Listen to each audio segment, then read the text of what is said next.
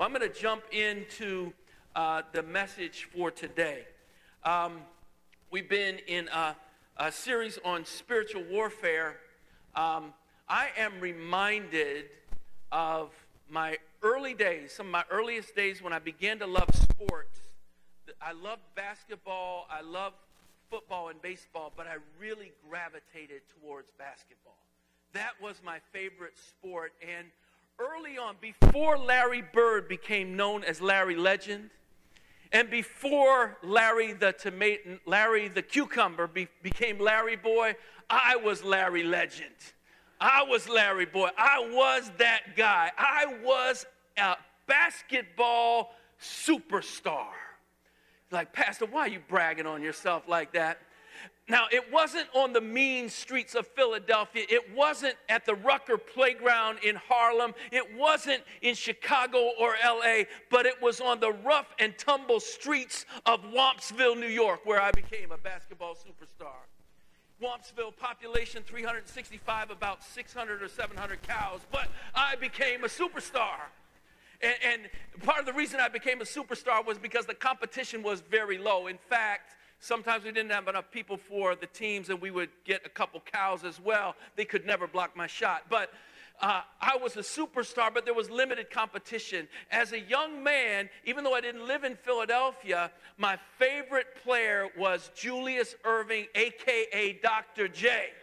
Right? Even before he was in Philadelphia, he was with the New York Nets, and he was doing amazing things, and I patterned my basketball game after his. I like to say he patterned his after mine, but I don't think that's true. But anyway, so I loved the way he did what he did. He jumped, and he twisted his body, and he did all kinds of acrobatic moves, and I'm like, I want to be like that. And so on my little playground with limited competition, I patterned my game after the Doc's game, and I could get the ball in the hole at will. I was a basketball superstar. And then came a reality check called high school. And in high school, I became a basketball player, not a superstar anymore. And the reason was because I patterned my game after someone who had amazing athletic talent that I didn't have. And number two, because of that, I never worked on the fundamentals of what it means to be a sound basketball player. We'll talk about a couple of those fundamentals today, but I did not work on the fundamentals, and so I hit a wall with my athletic ability and skill. Now, why am I talking about this? I'm talking about this because of this. In our talking about winning in spiritual warfare, today we're going to begin to look at 5 fundamental truths. I think we're just going to get to 2 of them today. Fundamental truths about spiritual warfare. And here's the problem, is many of us are just caught up in the things that are fantastic and powerful, and wow, look at God, and we don't work on the fundamentals. Amen. If all your spiritual life and spiritual warfare is about is some amazing move of God, some gift and some power, but you're not working on or understanding the fundamental truths of what it means to walk in power and victory in the Lord, you're going to find yourself hitting your own wall, and you're not going to be able to excel beyond that. So that's what we're looking at today. Let's stand together, and I want to start by reading a wonderful passage of Scripture. I love this, from Colossians chapter 2. Colossians chapter 2, starting at verse 13. 13 through 15 is what we'll be reading today. So I want y'all to read it like you believe it. Amen? Can somebody say amen like you believe it? Amen. Amen. So let's read it like you believe it. Colossians 2, starting at verse 13. When you were dead in your sins and circumcision of your flesh, God made you alive with Christ. He forgave us all our sins, having canceled the charge of our legal indebtedness, which stood against us and condemned us. He has taken away, nailing it to the cross. And having disarmed the powers and authorities, he made a public spectacle of them, triumphing over them by the cross. Hallelujah.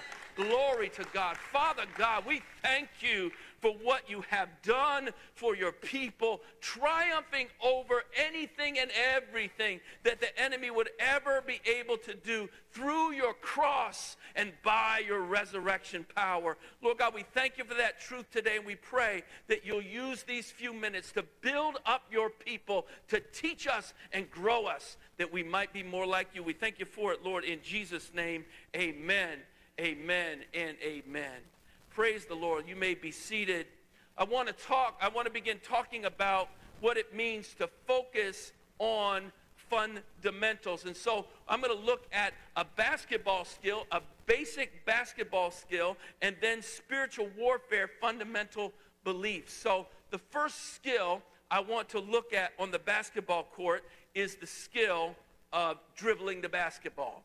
If you cannot dribble the basketball, your team is in trouble and you're in trouble. Somebody knows basketball ought to say amen right now. So and it's not just doing fancy dribbles. I like Dr. J used to go between his legs, and I just worked on that all the time. How can I dribble between my legs? How can I dribble behind my back? Do all those cool things. But in basketball, the most fundamental thing you need to learn in dribbling is dribbling with both hands. Amen. No matter how good you are, if they know you only and always go to your right because you dribble with your right hand, they're going to be able to stop you. But if you learn to be semi-ambidextrous and you can go right and left and dribble with great skill, you can move up the court. Your team can get good opportunities to shoot the basketball. Dribbling is foundational. But dribbling's foundational as a skill, but here's the first fundamental belief that is absolutely critical to every believer. That is this: Christians do not fight for victory, but from victory. Amen? I know that I've said this before at New Life Church, but I really want to emphasize this reality. Christians don't fight for victory, but we fight from victory. Let's look again at the Colossians passage that we just read together. Colossians 2, starting at verse 13. Paul is writing this, and I just want you to look at many of the verbs that he uses. In verse 13, he says, God made you alive in Christ. Amen? That's a past tense, right? If you are a believer, you can say, you know what? God did something to me. He did it, and he had made me alive in Christ. And then he goes on to say, he forgave us all our sins. Again, past tense. Verse 14, having canceled the charge of our legal indebtedness. It's all done. He's canceled it. That is over. He goes on to say later in that verse, he has taken it away, nailing it to the cross. It's gone. Verse 15, he says, and having disarmed the powers and authorities, he made a public spectacle of them, triumphing over them by the cross. What am I saying? Jesus Christ has already done for you what you could never in a million lifetimes do for yourself. And we've got to live our lives as believers in Christ out of the knowledge that God has already done it for us. As Jesus was on the cross, we sometimes on Good Friday can have a service where we talk about the 7 last words of Christ, different sayings from the cross. And one of them in John chapter 19 and verse 30, it's 3 words in English. Jesus says, it is finished. It is finished. It's one word in Greek. I love it, tetelestai. Jesus said, tetelestai. It is finished. What does it mean when it is finished? It means it's finished. It means it's done. It means there's no more left to do. Some of you are students here, and many of you were students at one point in time. When you have to write that last paper of the semester, when you hit the period at the end of the last sentence, and now when you hit the send button, you can say tetelestai. It is finished. I'm done. Now, it might be an A paper. Hallelujah. It might be a C paper. It might be worse than that. But one thing I can tell you is it is finished. Amen. There's nothing left to do on that assignment because everything that needed to be done has been done. There's nothing left to do. Brother or sister, believer in Christ, know this: before you pick up the first weapon, Jesus has already won the war. Jesus has won the war. Now, we've been talking about, and we'll talk more about the fact that doesn't mean he hasn't told you to pick up a weapon. Amen? Put on the full armor of God. But we do that knowing that he has done what only a God could do. We know that he has done what only he could do. Listen, what would you do? How would your life be different when you face challenges in life, knowing that victory is not a hopeful reality, but it is an absolutely 100% assured reality? How different would that make your life? I look at victory, and you can go to the next slide, the effects of victorious knowledge. The question is, what difference would it make if you knew for a certainty, you knew from God's word that victory is absolutely assured? I want to use an example of that in David. And we remember David versus Goliath. If you remember that story in David versus Goliath, the whole army of Israel is encamped against the army of the Philistines. And the Philistines have a champion, Goliath, who is a humongous man. He is very large. Saul is the king of Israel. He's a head taller than the Israelites, so he's a big dude, but he is dwarfed by this giant Goliath. And the challenge is, you send your best, the Philistines say, against our best, Goliath, and then whoever wins that fight gets the spoils of the war. And the Israelite camp is scared to death. No one is able to go out against Goliath. And then young David hears about it. And we know the fight that David goes into. But here's the reality. David has a different mindset than anyone else in the Israelite camp, because he says, wait a second, God promised this stuff to us. This is ours already. Who is this uncircumcised Philistine? And so the first thing I want you to see is it emboldens you to get into the fight instead of avoiding it. Everyone else is scared to death of getting in the fight, but because David comes from a centered reality that God is in this, God is for us, God is with us. I'm not looking at how big that giant is. I'm looking behind that giant at how big my God is.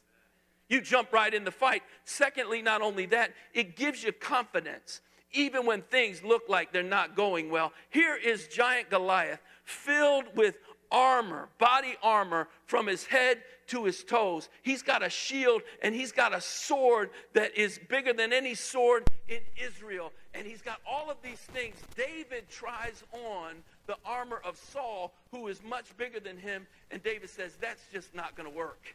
That armor doesn't fit me. I don't know that, but I know this. I killed a lion and I killed a bear when I was a shepherd boy, and they tried to attack my flock. And so this Philistine, this uncircumcised Philistine, he said, will be like one of those to me. And so David, in no armor, with no sword, with no shield, but with a little slingshot and 5 smooth stones, advances against the enemy. When it looks like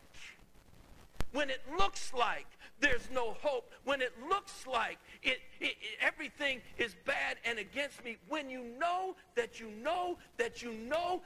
God is with you and that God has promised something, you can move forward and advance, even when it looks bad. And the last thing, the effects of this victorious knowledge is this: it helps you overcome fear with faith.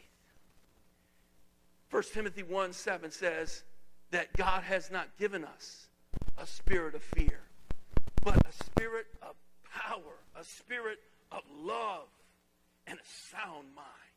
God says, I have not given you as a believer in Christ to be a person that cowers in unbelief and looks at challenges and says, it can't be done. But I look at God and I say, I know God's in this thing.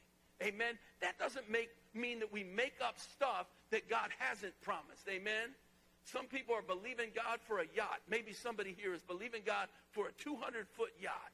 Well, you go ahead and believe. But if God hasn't said it, all that believing in the world is not going to do it.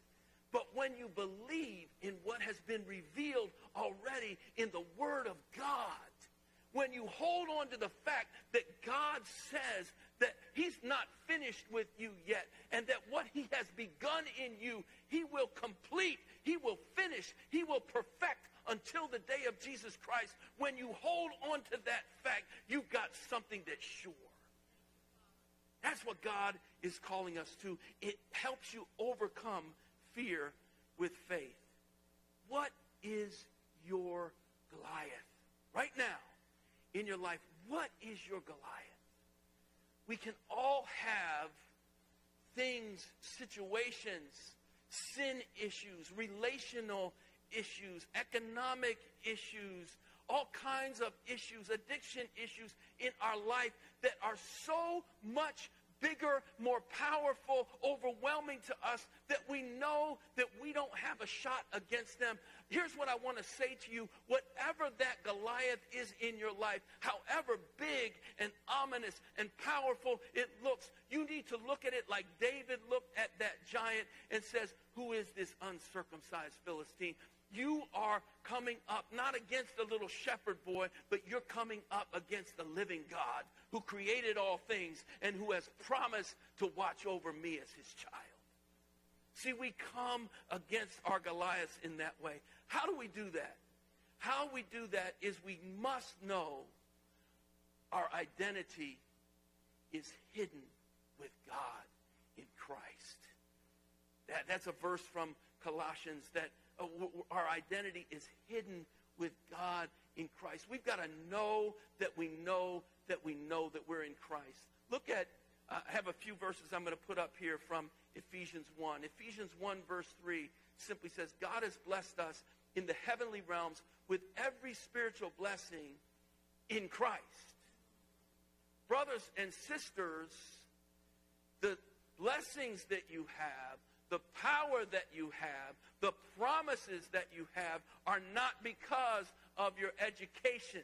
They're not because of your financial status or your family legacy and history. They're not because of how talented you are. They are all because you are in Christ. It's in Christ that we have power. Look at verse 7. He says, in him, Christ, we have redemption through his blood. In verse 11 says, in him we were also chosen, that is in Christ. And in verse 13 he says, when you believed, you were marked in him with a seal, the promised Holy Spirit. Believers in Jesus, if you have given your heart and life to him, the Bible says that in a mysterious way, you are in Christ. Here's the question we have to ask ourselves. Is that thing that we are so afraid of, is that person that we're so afraid of, is that situation that we cower against bigger than our God? Because if you're in Christ, you can overcome by faith in him. Amen? Amen. Focusing on fundamentals, I want to look at a second fundamental then today. Just for a few minutes. We talked about dribbling as a fundamental, and Christians do not fight for victory, but from victory. But I'm also going to talk about a second fundamental, which is shooting the basketball. Amen? Basketball is an interesting sport. It's not like gymnastics. Gymnastics, you get scored on various things, right? The judges look and say, oh, wasn't that a nice flip? I just like the way she or he did that. And they score you. There's a criteria that they have, but there's something very subjective as well about how they score you in certain sports like gymnastics. In basketball, it's not that way. If the ball goes through the hoop, you get points. If it doesn't, you can have the prettiest looking layup, 3-point shot, 4-point shot, whatever you want to do. You can do whatever you want to do, but if the ball does not go through the basket, you don't score. And at the end of the day, they look at who scored the most points. You've got to learn how to shoot the basketball. That was my problem. I learned how to shoot a basketball, really, when I was in college. In high school, I just went off of athletic ability and other things. I did not have fundamentals. I did not know how to properly balance my body, how to get my arm aligned and just flip that thing so it would have a perfect rotation and just go like a feather through that hoop. I've got that skill now. Amen. Didn't have it then. But when we don't have that skill, let's look at the fundamental truth here for spiritual warfare. Here's the truth. Demons are not your primary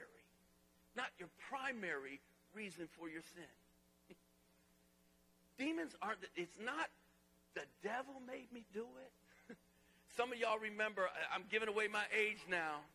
In the 1970s, Flip Wilson was a comedian, and he had a lady. Before there was Medea, before there was Shanae with Martin, there was Geraldine with Flip Wilson. And whenever Geraldine got in trouble and someone called her on it, Geraldine would say, "The devil made me do it." And sometimes Christians live their lives like that. We always have someone else, somewhere else to blame for our failure.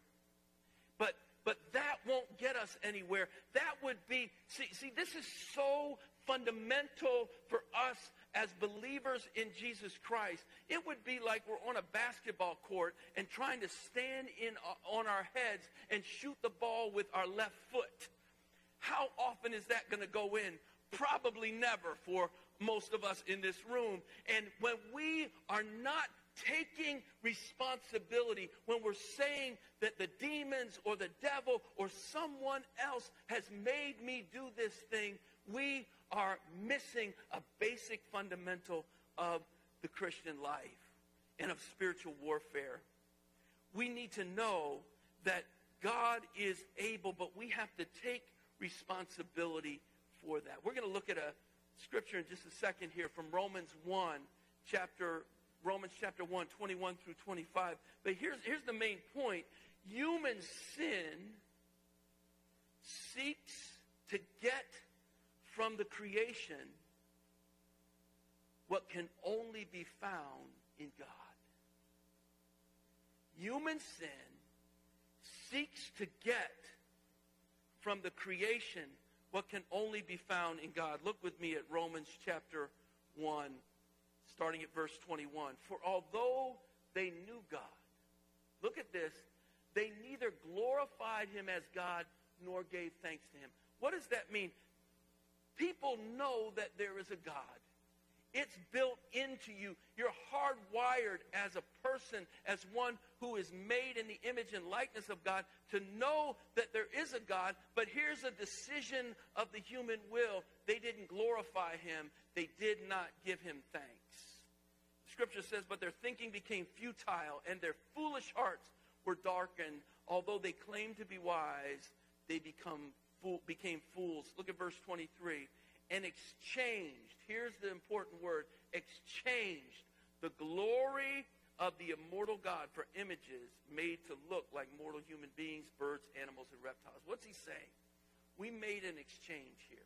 And this is classically, when you look at the Old Testament, idolatry. It's like making other things and saying that this thing that I have made is now my God. And we say, boy, that's foolish. Why would people ever do anything like that? But I would challenge us to say that in our time, we are every bit as much idolaters as people were before Christ came in the Old Testament. Amen? We can make idols out of so many things. Here's what we too often do. God has made us in his image and in his likeness, and what we do is we return the favor.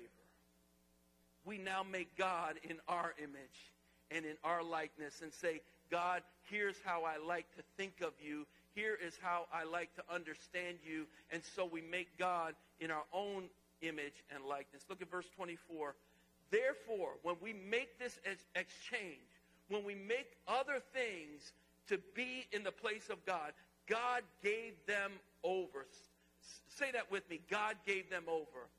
God gave them over to the sinful desires of their hearts, to sexual impurity, degrading their bodies with one another. They exchanged the truth of God. There's that word again, exchanged the truth of God for a lie, and worshiped and served created things rather than the Creator.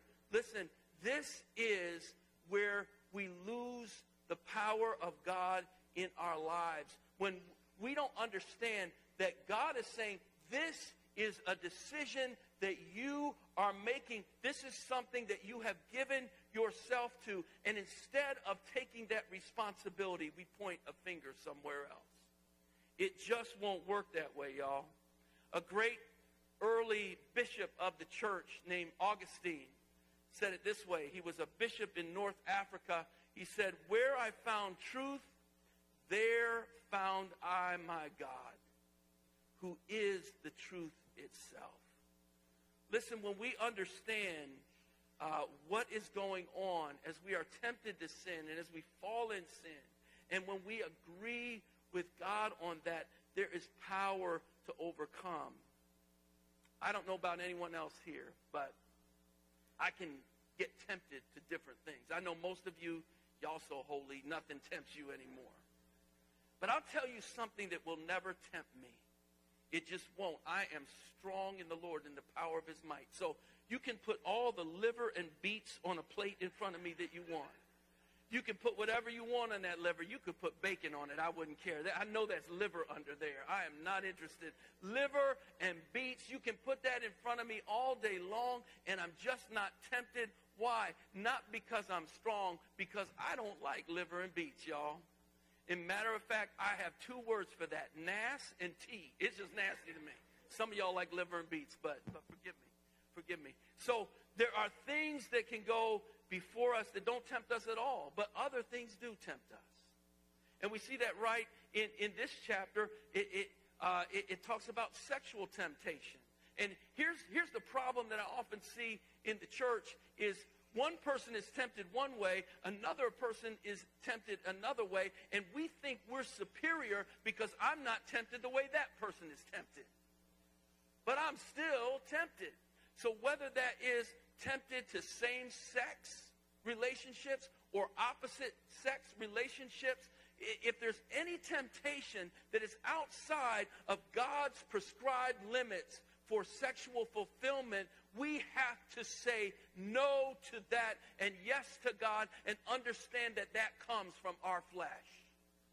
The devil didn't make me do it. He doesn't make me do it. Now, the devil will come alongside and demonic forces will come alongside and kind of woo you into that thing, but you have to take responsibility for your own temptation. That comes from my flesh. We all need to say no to our flesh. No one gets off. Here's rule number one of the flesh. The flesh craves what it cannot have. Amen? The flesh wants what it cannot have. I could be, as a child, in a house and there's cookies, a cookie jar right on the counter, and I'm not thinking about that cookie jar. But the second I hear, now don't touch that cookie jar, where is my focus now? I just want that cookie jar. Sometimes I see signs that tell me what not to do, and something inside of me just says, oh yeah, I can do that. No turn on red. Listen, no turn on red means no turn on red. Amen? I'm learning in the spirit that means no turning on the red light. I'm getting better, right, wife? I'm getting better. I said, but there's nobody here. No, but no turn on red. No turn on red. Rule number one, the flesh craves what it can't have. That is the nature of sin. We are fallen creatures, fallen in sin, redeemed by God. We have the power of God within us by his Holy Spirit, but at the same time, our flesh is still vying for position. And so we've got to understand when that comes up in your life, it craves what you know God said, that's off limits. You know that you need to say no to that by the power of God. Now, I'm going to finish up with this. 4 keys, then, to fighting your flesh. How in the world can we actually do this thing? Number 1, and I've been talking about this all day here, stop blame shifting. We need to be a people who aren't blame shifting. Don't blame a demon. Don't blame a daddy. Don't blame some new development for what is actually your decision. Amen? That's 4 D's right there, y'all. Don't blame a demon. Don't blame your family legacy and history. Don't blame a new development that is going on for a decision that you are making. Stop blame shifting. Number 2, stop blame shifting, but start believing. Believe. How are you going to believe what God says if you don't know what God says?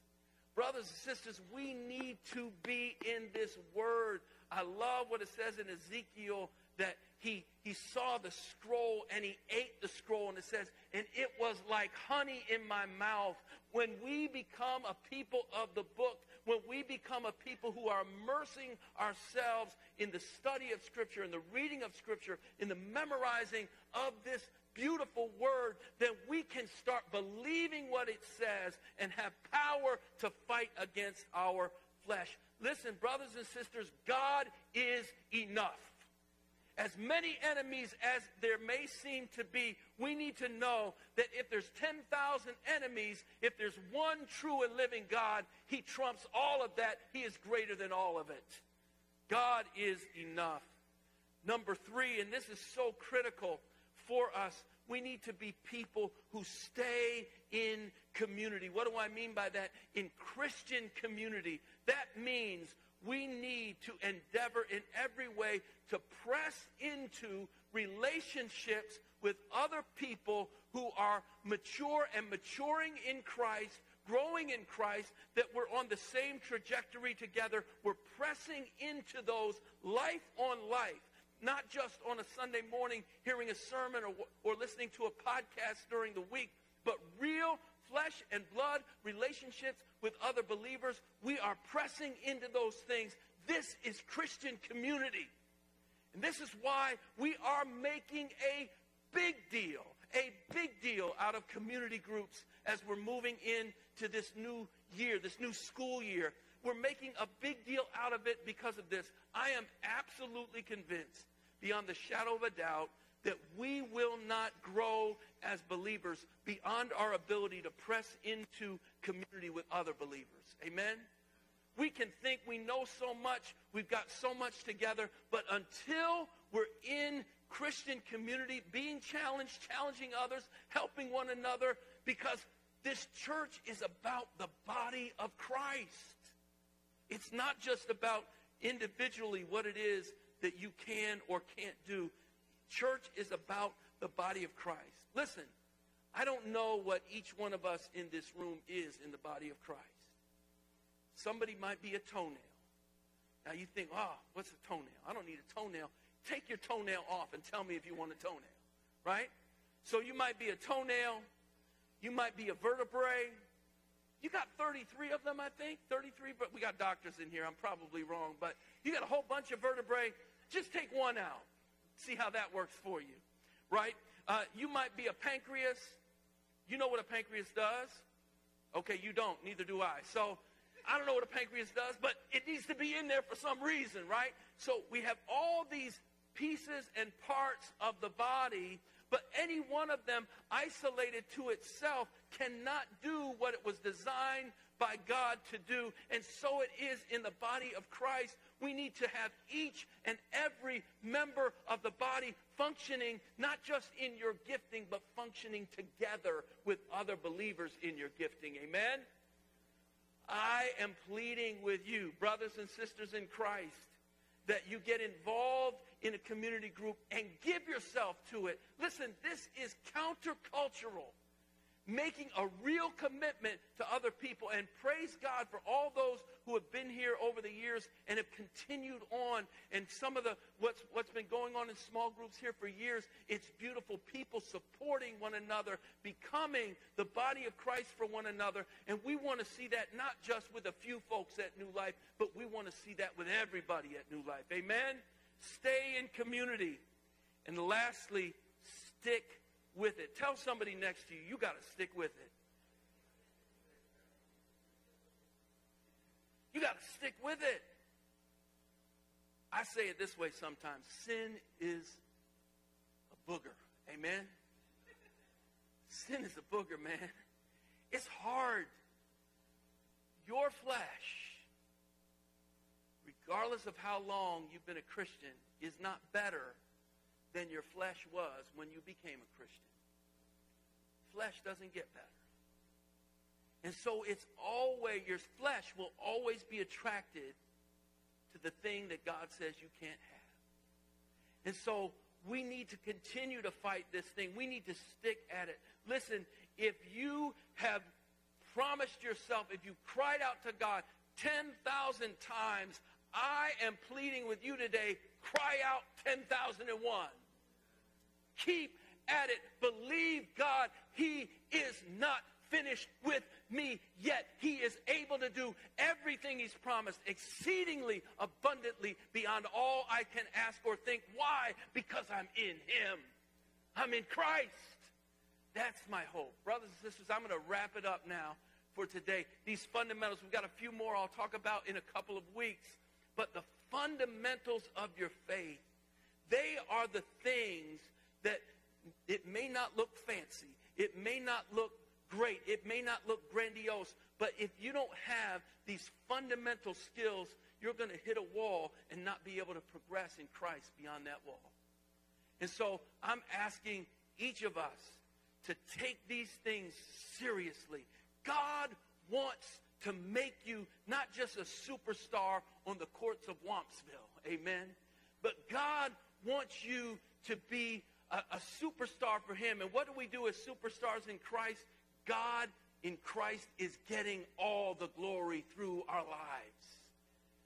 But my prayer for each one of you is that there will be glory to be gotten through your lives. As you overcome, as you see his greatness, as you share a witness that changes people around you by his grace, that we see God glorified in this place. Let me pray. Father God, I thank you so much today for this church, for my brothers and sisters here at New Life Church. And Lord God, what you are doing in this place. And Lord, we are excited beyond words about what you will do. How do we know what you'll do? Lord, because you just said it in your word, that you will continue to perform and work in the life of every believer until Christ is formed in us and your name is glorified. Lord God, we know that you want to reach many, many people around this community, not just through New Life, but through other churches. And Lord God, we want to align with them and align with you and see your name made much of in this place. So God, I pray in the name of Jesus that you will greatly glorify your name. Be with your people and help us walk, oh God, in the confidence that you have completed this good work. It is finished. We pray it all in Jesus' name. Amen.